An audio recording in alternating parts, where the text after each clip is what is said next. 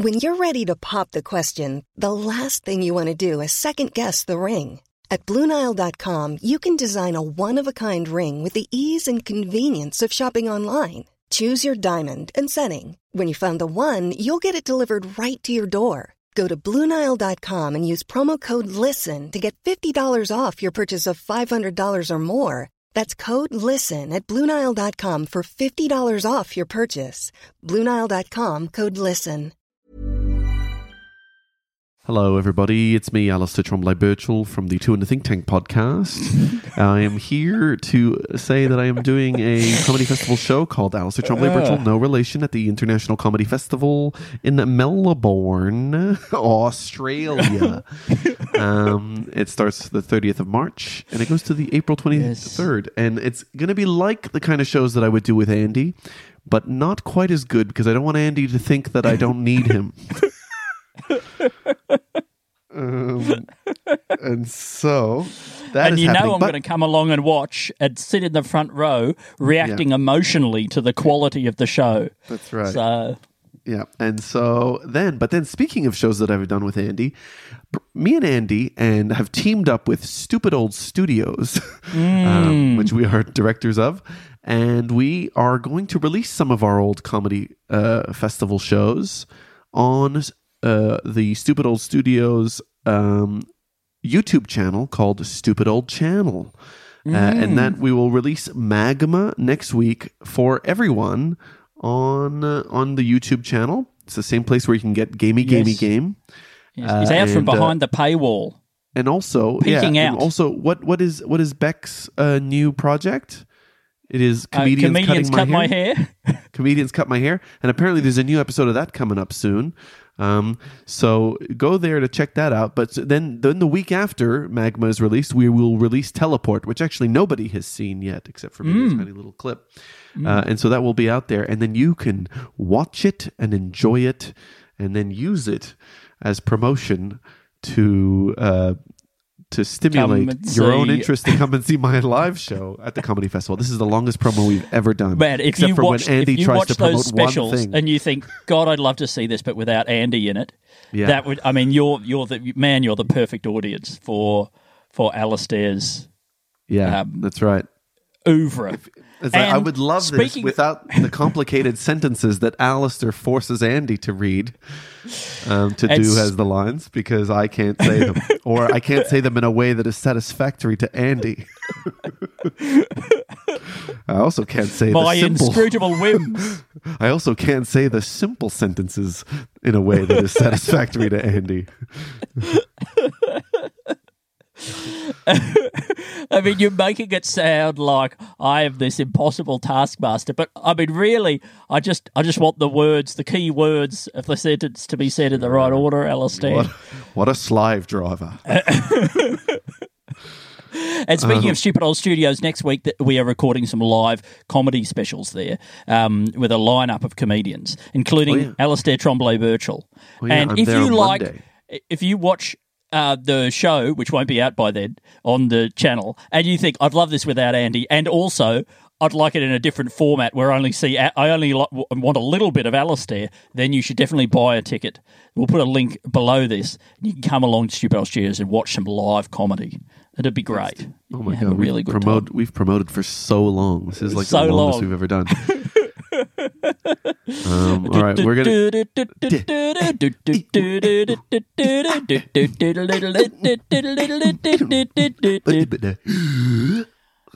Hello and welcome to Two in the Think Tank, the show where we promote things.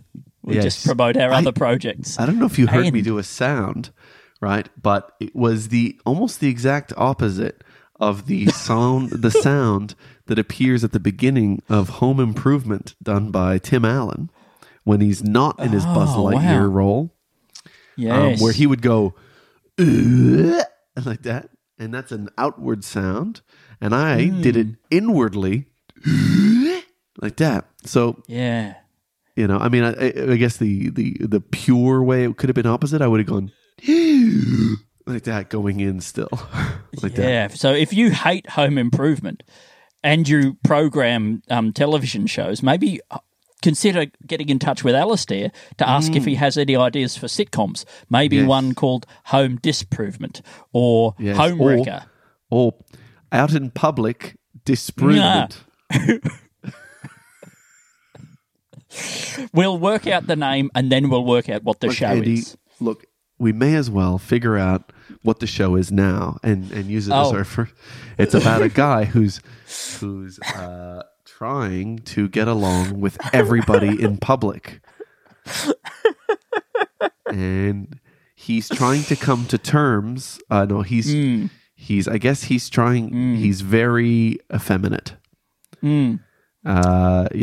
Because he's coming to terms with how well he gets along with his teenage children. How long he gets exactly in public. In public.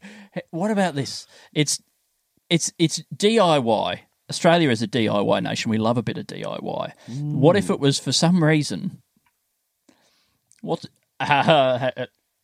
if it's the government? The government is deciding that they're building a new Parliament House, new Government House, new Parliament House buildings, but they're doing it DIY. They're building it themselves. So the Prime Minister and all the ministers of the government are building their own Parliament House. It's a horrible idea. It's a horrible sketch idea. I was just trying to think of what is the opposite of DIY, right? And I went to so do-it-yourself is when you build your home yourself. It's for private people to build their own private residences. What would be the opposite of that? It would be public figures building doing public works, to building a building. And then I said what I just said to you, and then I regretted it. I guess the opposite of DIY is just paying somebody to do it. But then but then mixing the two ideas together. If we're trying to get quantum here, rather than just going for opposites, 1 or 0, I guess the opposite is 1-0, which would be paying somebody who doesn't know how to do it to do it for you. Yeah, right. So hiring somebody else, another unskilled renovator. Yeah. And it's cheaper. I mean, it is. Yeah, it's cheaper than paying a professional. You know what's cheaper than paying a professional? A paid DIY. Yes. And then it's called DIY. Don't do it yourself. Yes, and then I guess the opposite the opposite of that is yourself being a professional and then not doing the work. Is that right? Yes. Yeah. Or doing the work in an amateurish way. I think when you hire somebody to DIY it, though, what you would need to do is you would need to hire a couple, right, to come and live in your house and renovate it as if it is your house. So they do a full renovation, going through the emotional journey of renovating, the inevitable struggles, the inevitable struggles that result in their relationship. That it's filthy. They have a very limited budget, of course. That's the great thing about it, because if you could get somebody else to DIY your house for you, they have an incentive to keep the costs down. Well, I mean, they already do have a limited budget because you're paying them so much less than. That definitely adds to the verisimilitude, certainly. Oh man, we got to start using that word a lot more in this podcast. Verisimilitude. Yes. Did I say it wrong? Similar attitude.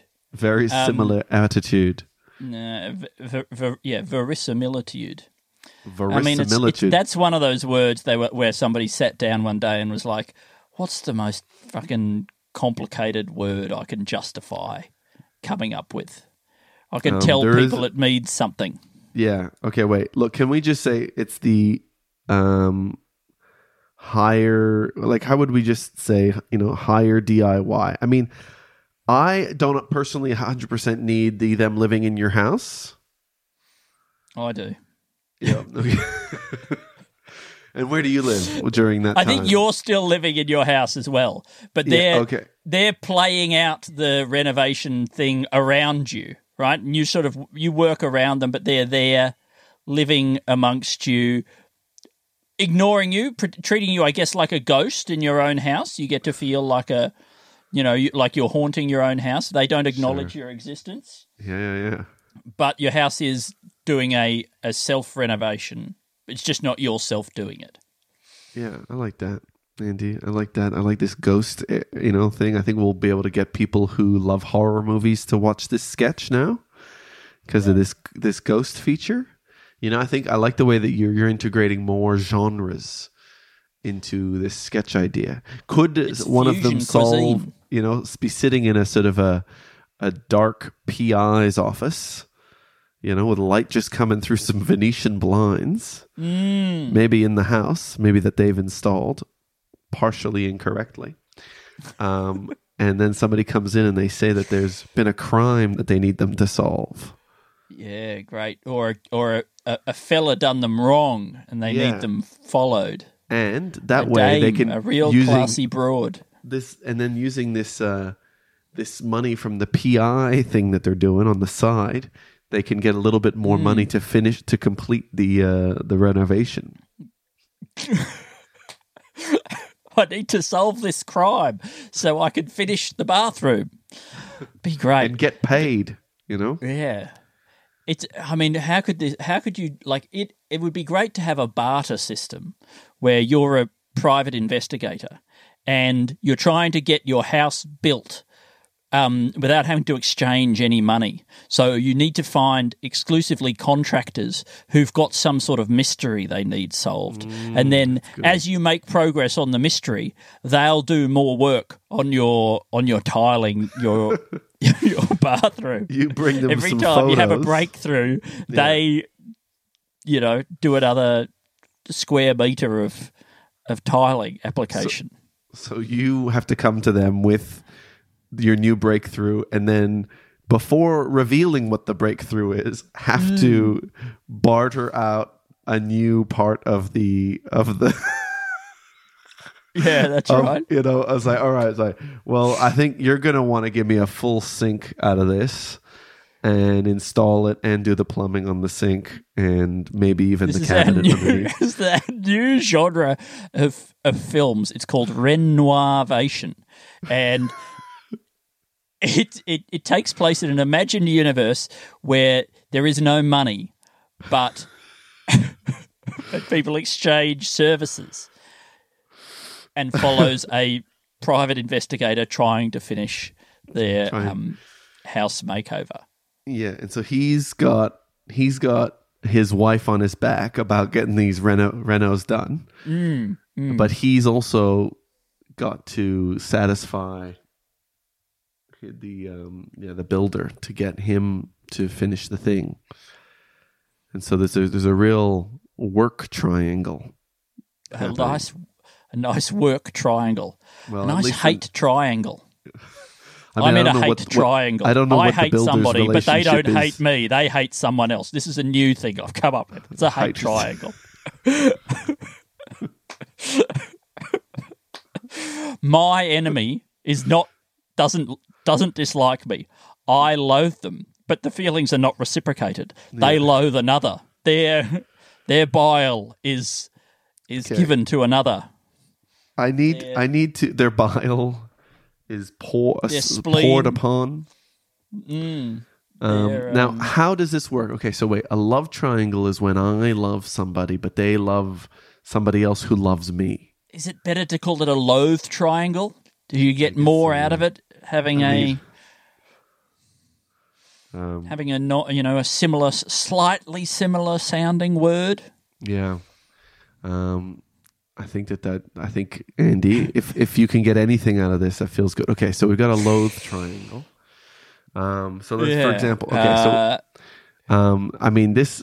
You keep trying to do things to win their loathing. Yeah, but it's never enough. They still feel either indifferent or because they're too maybe focused. Indifference would be progress. They really quite like you. They find you charming. They really like you at all. Quirky. Yeah, they like you completely. I mean, it could be somebody who is, actually quite. It could be like a person that you're in a relationship with who you realize that you don't want to be in a relationship with anymore, and you're trying to get them to end it because you're also a coward. Yeah. That's right? true. But then there needs to be a third person in the relation, a third person in the loathe triangle. So then they love you, but then they hate your new neighbor, Cynthia, who they're jealous of, and they think is trying to steal you from them. Right? But actually, Cynthia hates you because of how you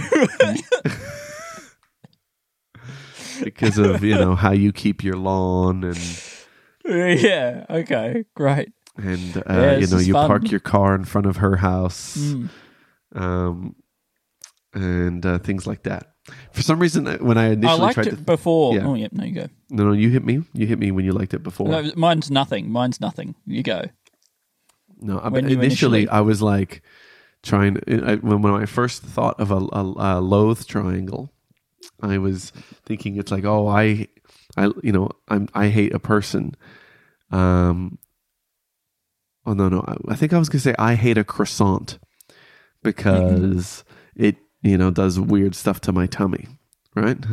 Yep. So maybe I'm gluten intolerant or something like that. But then I couldn't find a way in which a croissant would hate a person. I mean, you certainly made a rod for your own back there, Alistair, by starting off the idea hating an inanimate object. Yeah. We're trying to hypothesize a new form of relationship called a loathe triangle, and it's already hard enough to work within the constraints of that system. But to make one of the vertices of the loathe triangle a croissant is. Making it so unnecessarily extra level of difficulty. Yeah. I'm going to complete this analogy on God mode, which means... I just thought that, probably like in a way that you could maybe make a croissant using almond flour or something like that to actually get through this problem for this guy. Maybe you could also substitute something for loathing that the croissant could do, the croissant version of loathing. I mean, giving you an allergic reaction, would that count? That could happen if you substitute almond flour. Yeah, that's true. That's true. But then that's still not really a feeling that the it's coming from the croissant. The croissant experiences. Yeah. It doesn't mean you ill. Yeah. It's a shame. Well, I mean, I think that okay. I challenge you to come up with a better version. No, I mean, croissant loathing. I mean, look, to come up with a better one is very difficult than coming up with at least something that seems like anything. Yeah. All right. Well, let's look. I've written down loathe triangle. I've also written down, barter renoirvation. I thought before when you said you completely like someone, I thought that was a very funny idea. The idea of it's, when you love somebody, you might love everything about them. But the idea that you would like somebody and like everything about them without that tipping over in any way into love, but that you... I don't know if anyone has that. Unconditional like, Yeah. Or even like unconditional like a little bit. Yeah. I like that person a little bit unconditionally. I'm partial to them. Unconditionally partial. I would favor them in a small insignificant choice without question. I want to spend a little bit of time with them always. Yeah, man, while we were talking before about the noir renovation thing, I had a little idea that made me feel really happy. And I've since... But you wrote it down. Just read it off the piece of paper that you wrote it down. No, I didn't, Alistair. Eh? No, just Andy. Just read it off the piece of paper that you wrote it down on, because of course you know that no idea will stick in your head. At this one I hate. The other night I woke up and I had an idea in my head for a perfect 2-sentence story that would be like completely satisfying in 2 sentences. Forgot it. I was like, I don't need to write this down. This is so good. There's no way I would forget this. Gone. Wow. Yeah. Wow. Could have made me. Could have made me. I could have been that. I know. You could have been better than 2-sentence guy. Better than that 2-sentence guy. You know, you could have been better.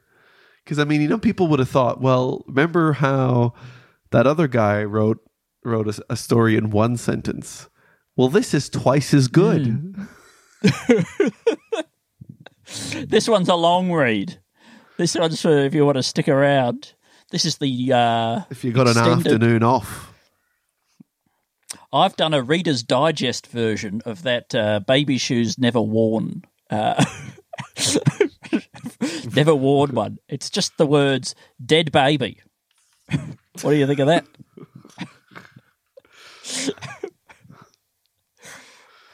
Yeah, that's good. I mean, I guess you actually don't need. I mean, I guess if you just written. Oh yeah, I was about to say unworn dead baby's shoes.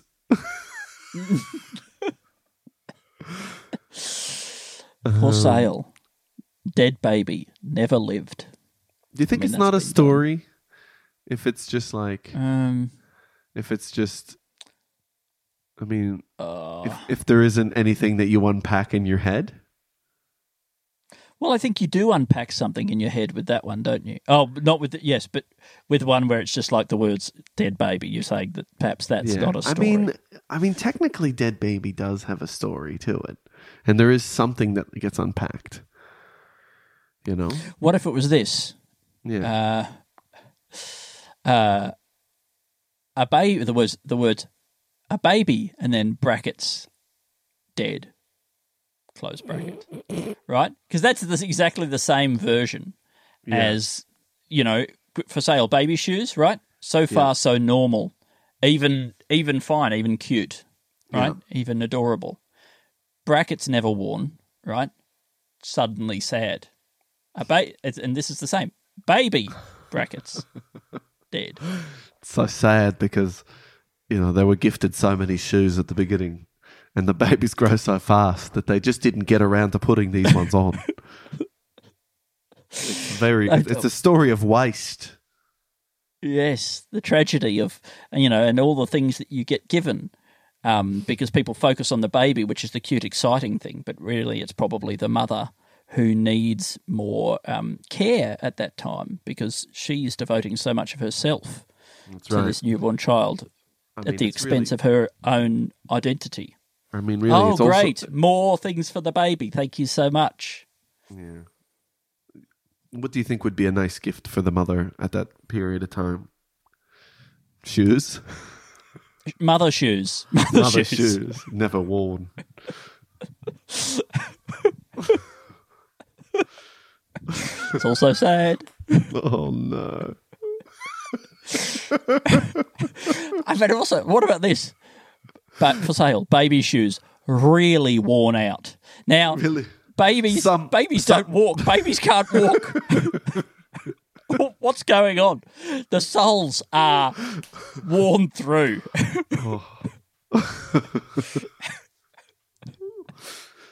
From all the running that baby's been doing. Yeah, that is also pretty spooky.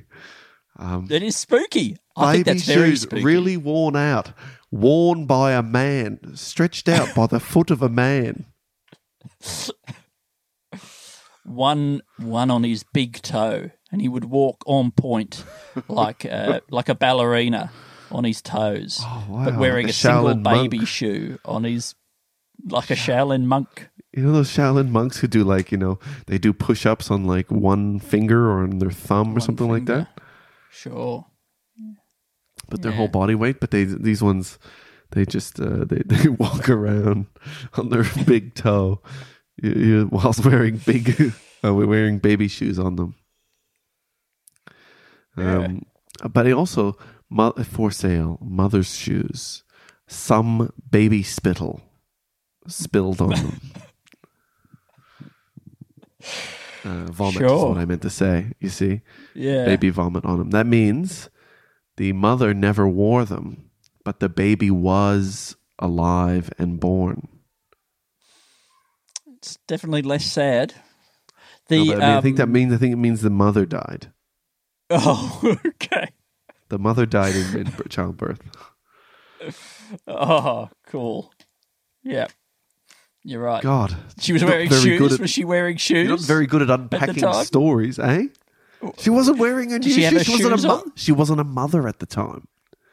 She wasn't allowed to wear these shoes. But they've got baby vomit on them. So the baby found the so while the dad's been raising the baby and trying to get rid of these shoes, he was doing a terrible job. He spilt baby vomit on it. He's trying to feed the baby vomit, a big bottle of baby vomit. I mean, that's what comes up anyway. What's the difference? A lot of the baby vomit is just milk. You can buy that secondhand. You're telling me that can't go inside a baby? Well, that's where I got it from. For sale, baby vomit. Still a lot of milk in it. Hardly digested at all. All right, now what are we doing? We're driving people away, Alistair. We are thinning the herd. That is a great collective noun for listeners, by the way. A herd. A herd? A herd of listeners. Oh, that's good. HEARD? No, you wish. HEURED.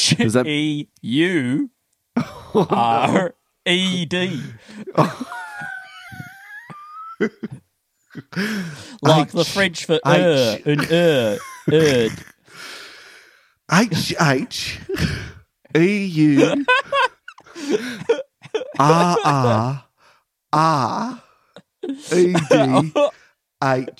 space H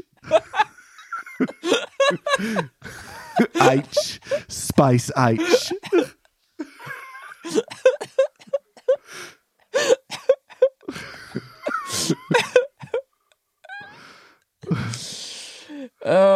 Just so there's no confusion with the other words. I don't like it when you ask how something is spelt and then people say it's spelt like it sounds. Oh, cunts. Yes. Can you spell cunt for me? It's spelled like it sounds. Well, you sound like a cunt. Yes. I'll just write down your name then, shall I? I would never say that. Oh. Shall I? Michael. MYKEL.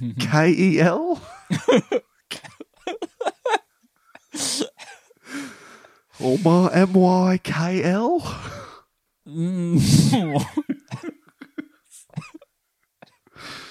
Right, fucko. Fucko is a good word. Fucko is the best. In the next Batman movie, the Joker should use the word fucko. Oh, it feels like something he would say. Well, if we get darker, if we get even darker, the next Batman is going to be completely dark. It's going to be a full black film. No white. They should have an Aussie version of the Joker called the Larrikin. And he could call people fucko. Okay. Batman Down Under. Yeah. Still got all the same villains, but just Aussie versions. Yeah, that's right. Oh, we got the Riddler, but this one's... Yeah. Or the guy with a couple of cheeky cues. I don't know. Cheeky quissies. What's it? It's Dave Hughes. Hughes. We got it's Dave Hughes. We got you like the Penguin? Well, you're going to love you like the Penguin? Oh, you're going to love the Ibis. The fairy penguin. Oh yes, okay. He is. Well, you remember Matt Stewart did a joke about this. He's like, Aussie superheroes, and then he has, instead of Batman, they'll have Wombat Man, and then he says, and then here's another one. Instead of Spider-Man, Redback Spider-Man. Nah. And then that was a great bit. And then he has the Batman will make up Batman Aussie, but he'll have the Aussiest name ever. Bruce Wayne. Yes. Which is perfect. It's very good. It's perfect. That's but this is a different bit. This is a completely different bit that I'm doing here. Sorry, I know. Which is about I know. What if, instead of superheroes, what if supervillains were Australian? I know, of course. Completely different bit. Andy, I know. And it's got the larrikin instead of the Joker, and it's got Dave Hughes instead of the Riddler.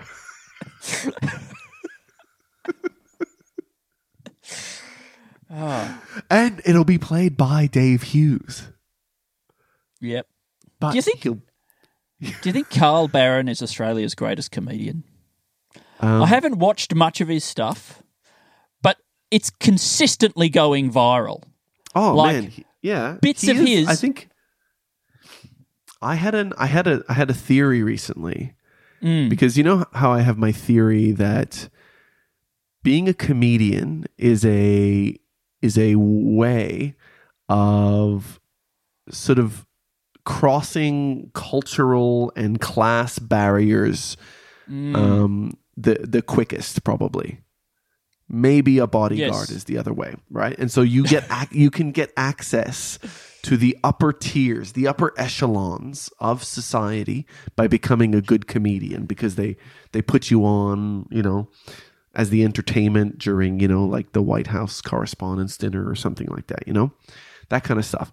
And so if you were a foreign spy or an alien who has taken human form, the quickest way to get access to the upper echelons could be by, having your spy agency or alien agency train you up, help all work together to become a good stand-up. Well, this is this goes all the way. Either a spy or an alien.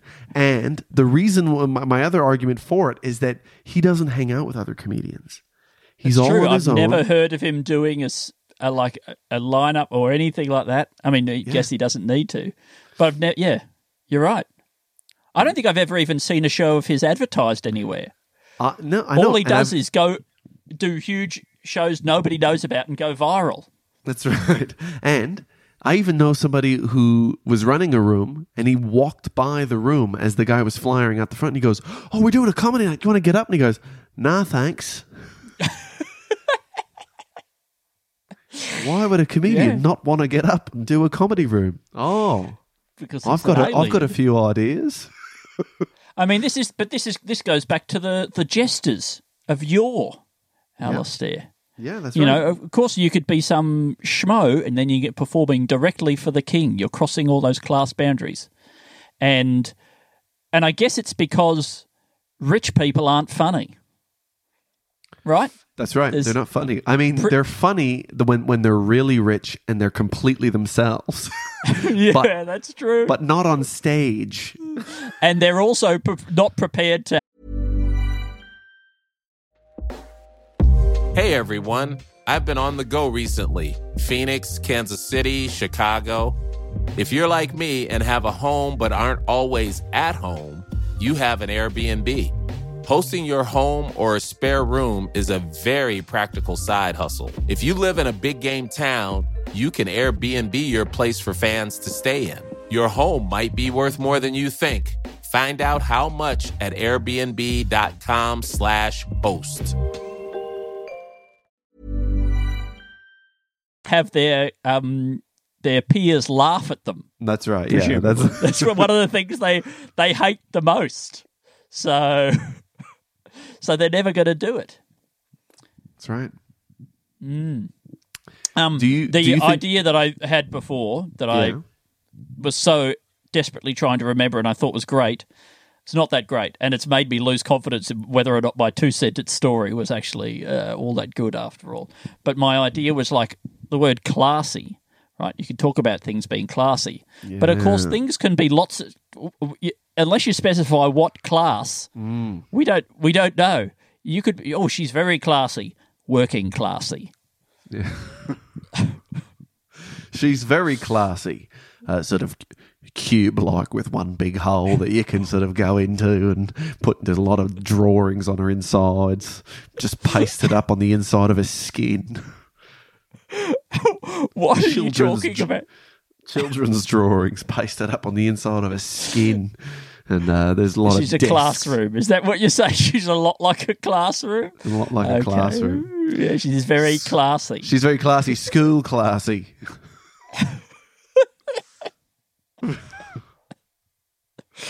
She's like, this was a classy girl, I'm telling you. How classy? Well. Dr. Vinnie Boom Butts. Write it down, Alistair. What am I writing down, Andy? What am I writing down? Well, if it were up to me, you'd be writing down the words working classy. Okay, yeah. But I don't know if that's enough of anything. So you could also write down school classy, which is a person that you could walk inside and have a class. Stick pictures up on the walls, children's drawings up on the inside of her skin. Paste it up on the inside. Look, I'll just write the working classy one because it's me just trying to fuck up a joke. You know me. You know my tendency. Oh yeah, no, you want to fuck it up. Like Matt saw something the other day. I've been hanging out with Matt a little bit because we're trying to work on. I'm replacing Andy, and because we're both working on comedy festival shows, and that's great. Andy, don't say that like you really think that. No, I'm just joking. I apologize. But Matt saw something. We saw a school called it was something like Edward Bank.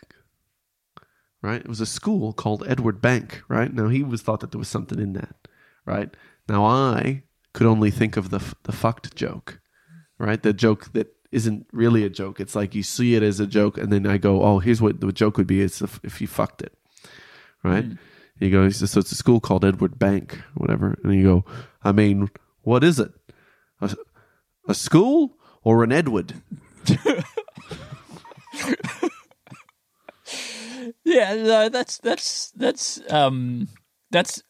much less fucked than the idea of a person being a classy and being like a classroom. But and I think that's a joke. I think that's something. Is Matt going to do anything with that? Is he using that bit? I mean, that was the joke. I was like suggesting it, but if it sounds like one of those jokes that I would suggest, and then nobody in the crowd would laugh, you know? Ah, yeah, sure. The crowd. Oh, so the crowd's got to laugh now, do they? Andy, I am getting a tax return, and it is one of the greatest things that's ever happened, right? You've received a tax return before, right? Yeah. And it is so wonderful. And you know what's great about not having to pay money, and then actually getting it back? Yes. Is you go... That's tax-free, that money, by the way, as well. Exactly. That's the thing. You go... So I can just have this money? And they're like, yeah. And you go, and I don't have to pay tax on it? And they go, it already was tax. You go, oh, and just tell me I can keep all of it. No, but how about this, though? How about this? Do I have to submit an invoice? No. Yeah, no. We just put it in your bank account. You'll go, whoa. But I don't get it. This seems crazy. It's like you just paid too much. Fuck. I made a good decision at some point. Wait. This doesn't sound like really me. Good. Alistair, yeah. I think the listeners deserve to know how much money you're getting back. Andy, it doesn't. It's not okay. It's actually not okay. It's because the year before, because during the time before, during the pandemic, I had paid a lot because I had fucked around. The government allowed you to take out your superannuation, and then it was at the beginning of the crypto bull cycle, and then I started just during lockdowns or whatever, I started seeking high dopamine things, right? High stress things, and so I started watching fighting. So that every week, every day, my body thought it was in a fight. And so I was maxing out all my, and so when I wasn't doing that, I was gambling with my future savings. Took out my future, like my retirement income. Yes. And I was putting that into crypto. and just buying and selling and buying and selling, and every one of those is a taxable event, right? And so money was going up, money was going down, money was going up. I bought and sold somewhere, so every time it's so that I did that because it was like $20,000 that I took out of my super, right? And then, but it was buying and selling, and that's anyway. And so I bought and sold so many times, it was like $250,000 worth of buying and selling. Christ. That's the total value of all the transactions. Yeah, the total value of all the transactions, right? But out of that, there was a bonus, right? So there was like 30,000 that maybe wasn't lost. Yep. But on that, because it's just buying and selling, you have to pay capital gains tax, which is 50%. Whoa. Right? Yeah, wow. So a mixture of that and a lot of my work being invoice based, right? And then also me hitting a certain peak point in income meant that I owed at the end of that tax thing $30,000 to the tax office that year before, right? And part of that was because I went above a certain threshold and I had to pay $10,000 of my university. Wow! Right? So then I had to be like, I gotta find that money. But lucky I still had just even though the crypto had already gone down, I could sell a bunch of that and then basically most of it and then pay off my tax. But the year after, because when we work in the arts, we have that weird tax averaging thing. So usually, if you just have a really big year like that, I think that means that even though this year I didn't really make that much, I think I basically made enough to cover my tax with cover my income with my tax or whatever. Something happens in there and I'm getting, let's just say I'm getting like $5,000. And so that feels like a miracle. You're getting $500? No, $5,000. Why? I don't know. It feels very weird to broadcast. No, but I think, especially after that story, I think we needed to hear it. We needed to hear the number. Yeah, that's really great. It's a little bit buy more some crypto. Yeah. I'm feeling really good about it right now. I love it. I love it when heaps of exchanges are collapsing.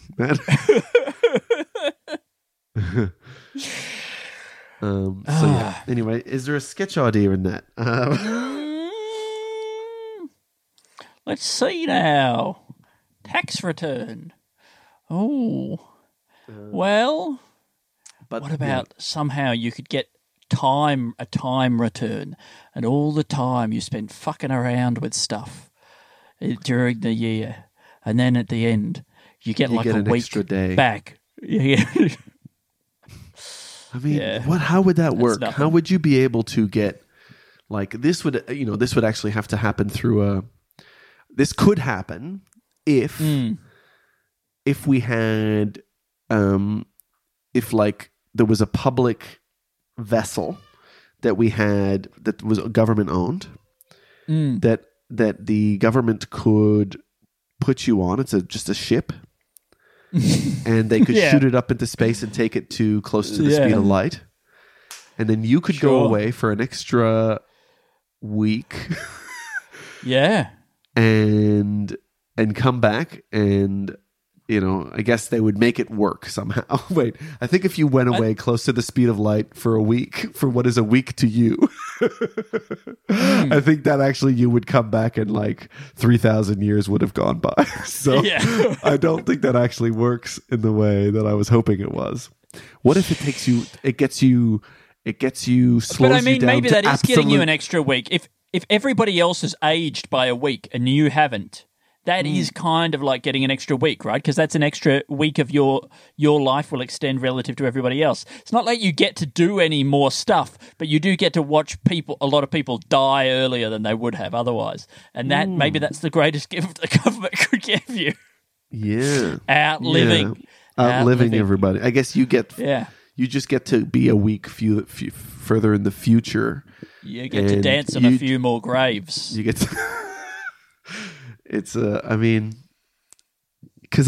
if you feel, sometimes I could imagine, right? I know that there's probably a lot of sadness in becoming a centenarian, 100-year-old centenarian. That's when you. I'm a centenarian. I have the upper body of a normal man, but the legs of a 100-year-old man. 100-year-old horse.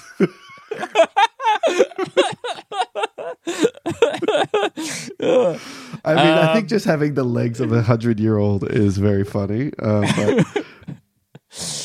yeah, maybe a 100-year-old horse is pushing it too far. Yeah, I don't know. Centenarian.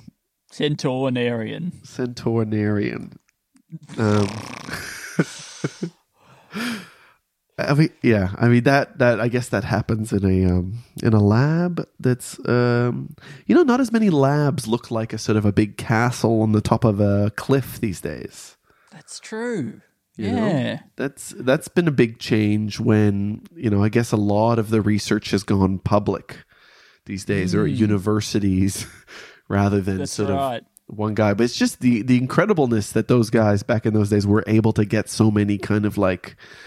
Of those like bulbous glass tubes and things like that, because they were able to get all that glassware. All that glassware to have to blow all your own glass, I guess, or you have to know a guy down into town. Yeah, but then he's got to get all that glassware up all those steps without it breaking. Oh yeah, even just a horse and carriage up the cliff face, not up the rickety cliff face. Yeah, but even if it's along a dirt road, it's a great idea, like by the way. It's riding horses up cliff faces. It's a new sport. It's you're on the back of a horse, and the horse is climbing a sheer cliff. So it's like the opposite of sort of horse abseiling. Yeah, that's a great way to visualize that. Yes. If you want to picture horse rock climbing, yeah. Well, just picture horse abseiling and imagine the opposite, and then go backwards, and then reverse it. You put that thing down, flip it, and reverse it. Now, how would you put the harness thing down? Put that thing down, that idea. Now flip it and reverse it. Because I guess you're picturing... That's, I guess, if you're picturing the horse abseiling back to cliff. Yeah. Right? Is that how you were picturing an abseiling horse? I mean, I was just basically picturing a horse being dangled off a cliff. I wasn't picturing anything very... But you don't picturing its legs detailed along the wall? Oh, yeah, no, I was doing that. But just picture this, like, because if you want, let's say you picture the harness of the horse. This is for the one climbing, right? Yeah. There's a rope at the top, right? Maybe it's attached to kind of a crane, like the kind of crane with a rope. Anyway... But the harness goes over the shoulders of the horse, in between the legs, and it really is lifting, basically hovering. Anyway, you're sitting on the back, and you're, I guess, just strapped in. Your legs, the legs are kind of strapped in all the way underneath. They're strapped to each other underneath the horse. Yeah, sure. And you're just holding onto the reins, but they're really more attached to the rope, right? So now, and then the horse kind of walks up a little bit, but really the crane is just pulling up the horse. Yeah. Now, I'm not satisfied with that. I need the horse to actually be climbing, and I don't want there to be a rope above the horse. I want this horse to be doing lead climbing, right, where the horse there's no rope above. You've got to hammer, or the horse has to hammer in the little pinions into the rock as you go. You're taking your own rope. It's not good. The hooves are not built for gripping. They can't do it at all. That's why it's funny to me. The scrabbling of the hooves. Yeah, goats, I mean, they really throw a spanner in my works here because they're incredibly adept at doing exactly this thing with hooves. But it's a cloven hoof, isn't it? Yeah, and I think it's the design of the horse, the distribution of mass. Yeah. And I think the fact that you're on the horse's back, all of these combined to make it a really psychotic thing to try and imagine. True. Yeah. Now, what about a 4-leaf cloven horse? I mean, cloven goat. Hoof. God damn it. Fuck. 4-leaf cloven hoof. Alistair, I love it. Write it down. Andy, I reckon we've got 5 sketch ideas, Alistair, such as You're right, Andy. And I think we should go to words from a listener. 5 sketch ideas and an in-depth description of Al's tax. Okay, wait. Am I writing up horse rock climbing? Yes. Okay. This is still. I think. You know that period of time when people were using, 3D rendering to make just messed up videos of those ones with the guys flopping around all over the place and doing weird dances and stuff. I think if one of the people who was behind that could also do me a video of a horse climbing a cliff with a man on its back. Yeah. The man can be flopping around if you want. That's how you... Just before we go, before we leave this idea, I just want you to picture the horse abseiling, but it's horse dangling again from a rope back against the cliff. Yeah, right? Okay. And man sitting on the inside on the horse's belly. Under the belly, yeah. Facing down and holding on to the legs. That's horse abseiling. That's fun. That's fun. Now that's another animation they could do if they're doing that. Yeah, great. 4-leaf cloven hoof. I feel like I don't know why, but I feel like a 4-leaf cloven hoof would be for a swimming goat. Sure, webbed foot maybe. Well, I think if you would, if they're leaved, they're leaved. I think that they're sort of these instead of like a hardened.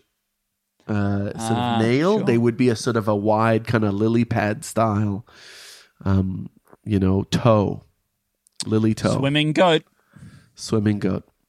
All right, Andy. Well, I guess we'll go to 3 words from a listener. Now, today's listener is Caleb Devick. Caleb Devick.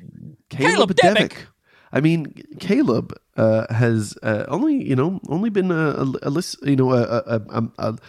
contributor to the Patreon for a few months, but he's so quick on the trigger to resubmit words that we are already back, and so and we do have a few words to get to at the moment, but I just I love when people submit either side tank ideas or 3 words from a listener.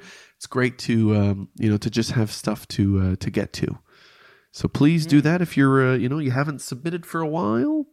Now, Andy, do you want to try to guess what the first word is? Yes, hairless.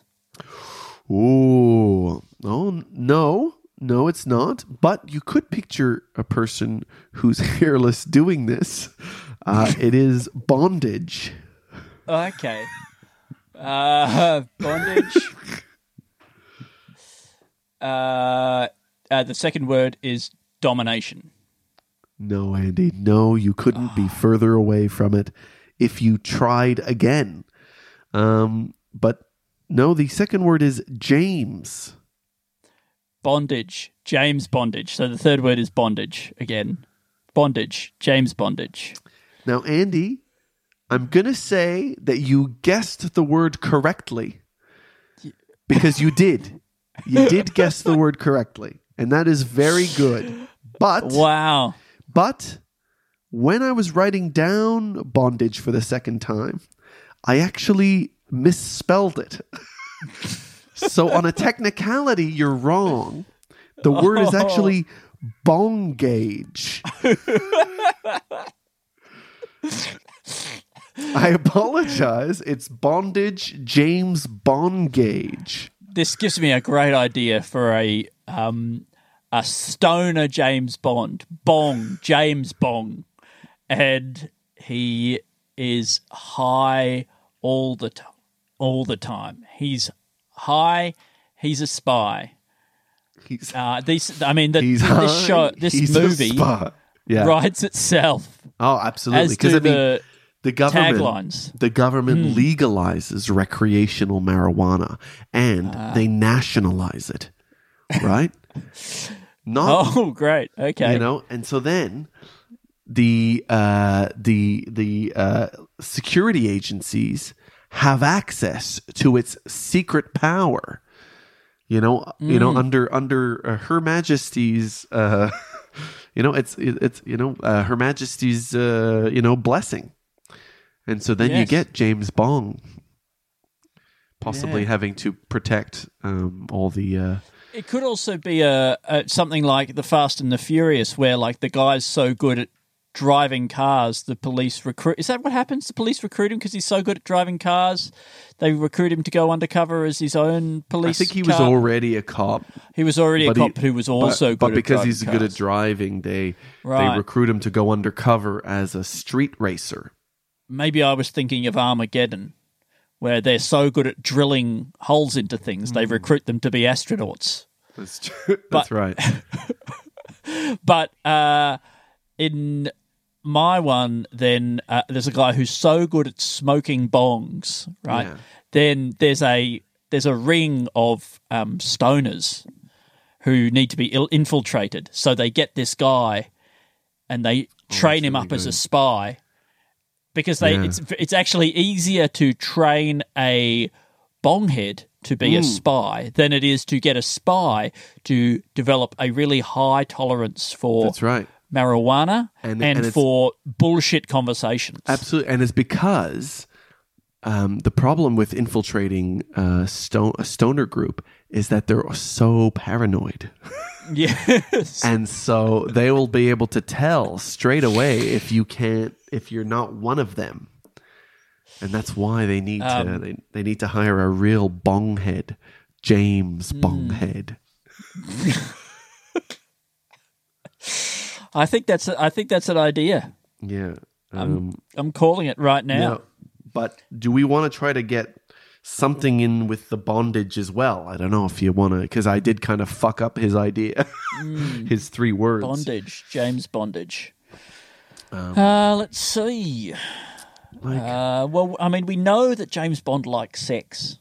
Yeah, he likes a lot of it. I mean, there is. So we know that there's that some people sexually enjoy there to be this kind of pain aspect. It's a thing with control. But what about a kind of a form of bondage that is more for discomfort? They bondage, discomfort, sadism, and masochism.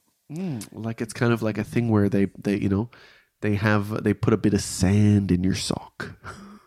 I'm sure there are people who like this. Ooh, like a bit of sand in their sock. They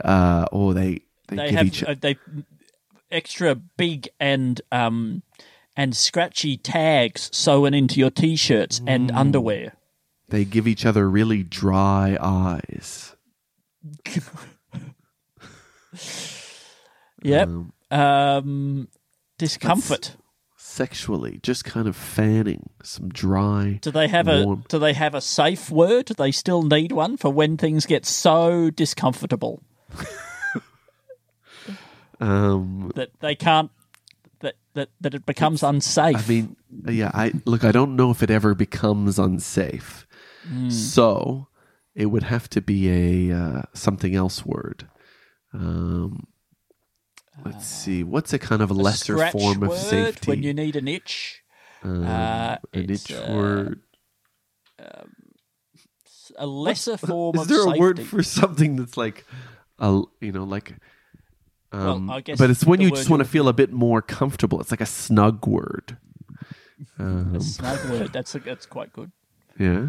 Yes. Okay. Yeah. I apologize I'm running out of ideas, Alistair. I'm running out of steam here. I apologize that my idea was a little bit weak. No, Alistair, that's not it.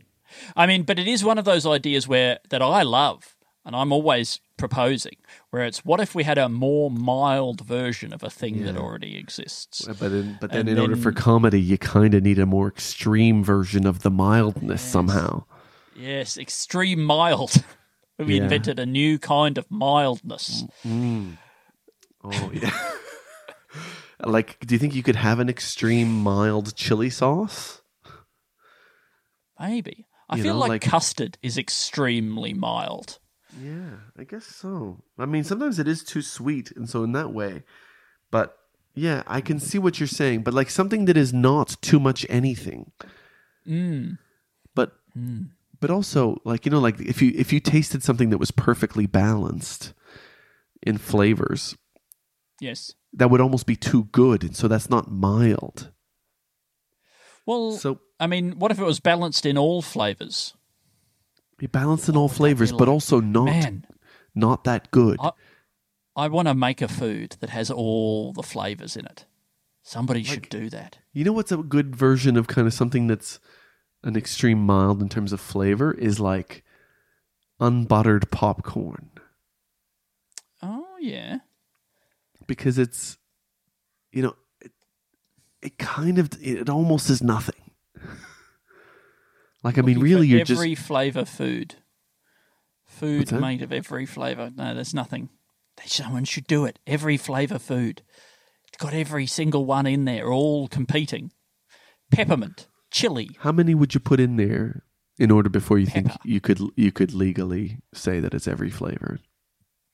I think you could find a way. You just find every food stuff and put a little bit of it each in there. Maybe if you just swept a fresh food market and the sort of the butcher area and the fish area, yes, and the cheese and wine area, yes, you just swept that up, mopped it up, swept it up. You sucked on that mop. That's you put it into a big bin, and then you tip that bin into a grinder. I tell you what, thinking about sucking on a mop is not making me feel good. Oh, that would be an extreme discomfort. Yes. Oh, suck it! I know. One of the worst feelings that I remember is like walking around as a kid, finding like a cloth that was left outside in the snow, and then putting it in my mouth and biting.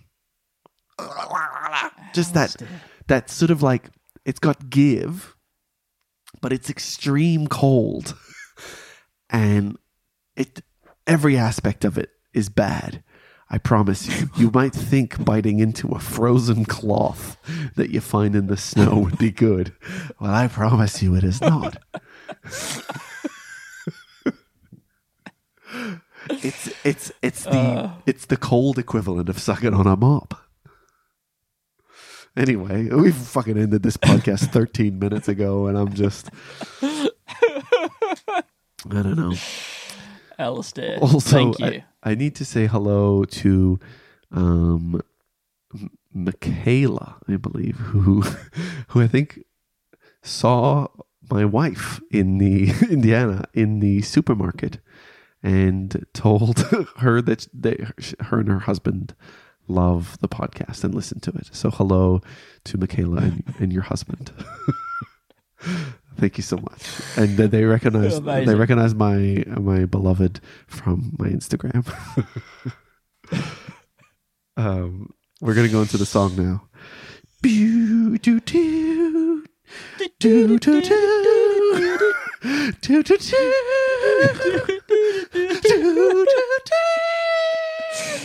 Okay, man. Sorry, everybody.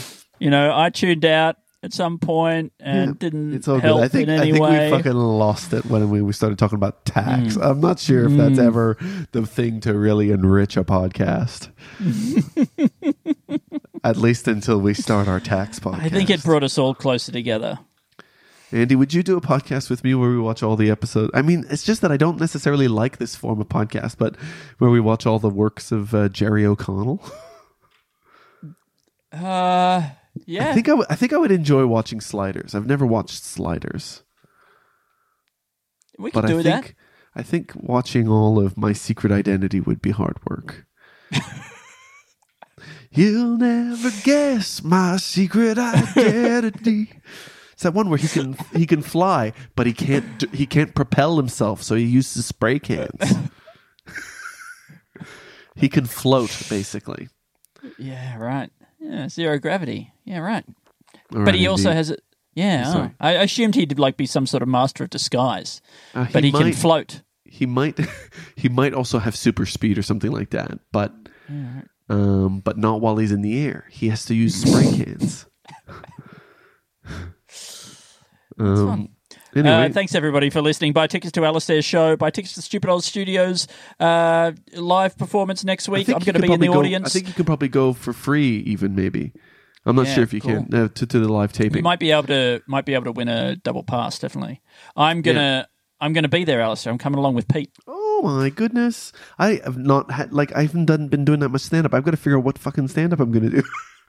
You're just working on that new stand up festival show. New stand up festival show. Let's end the podcast, Andy. It's been so good.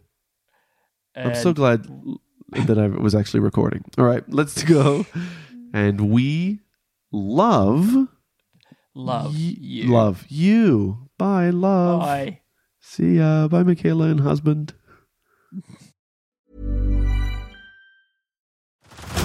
Head over to Hulu this March, where our new shows and movies will keep you streaming all month long.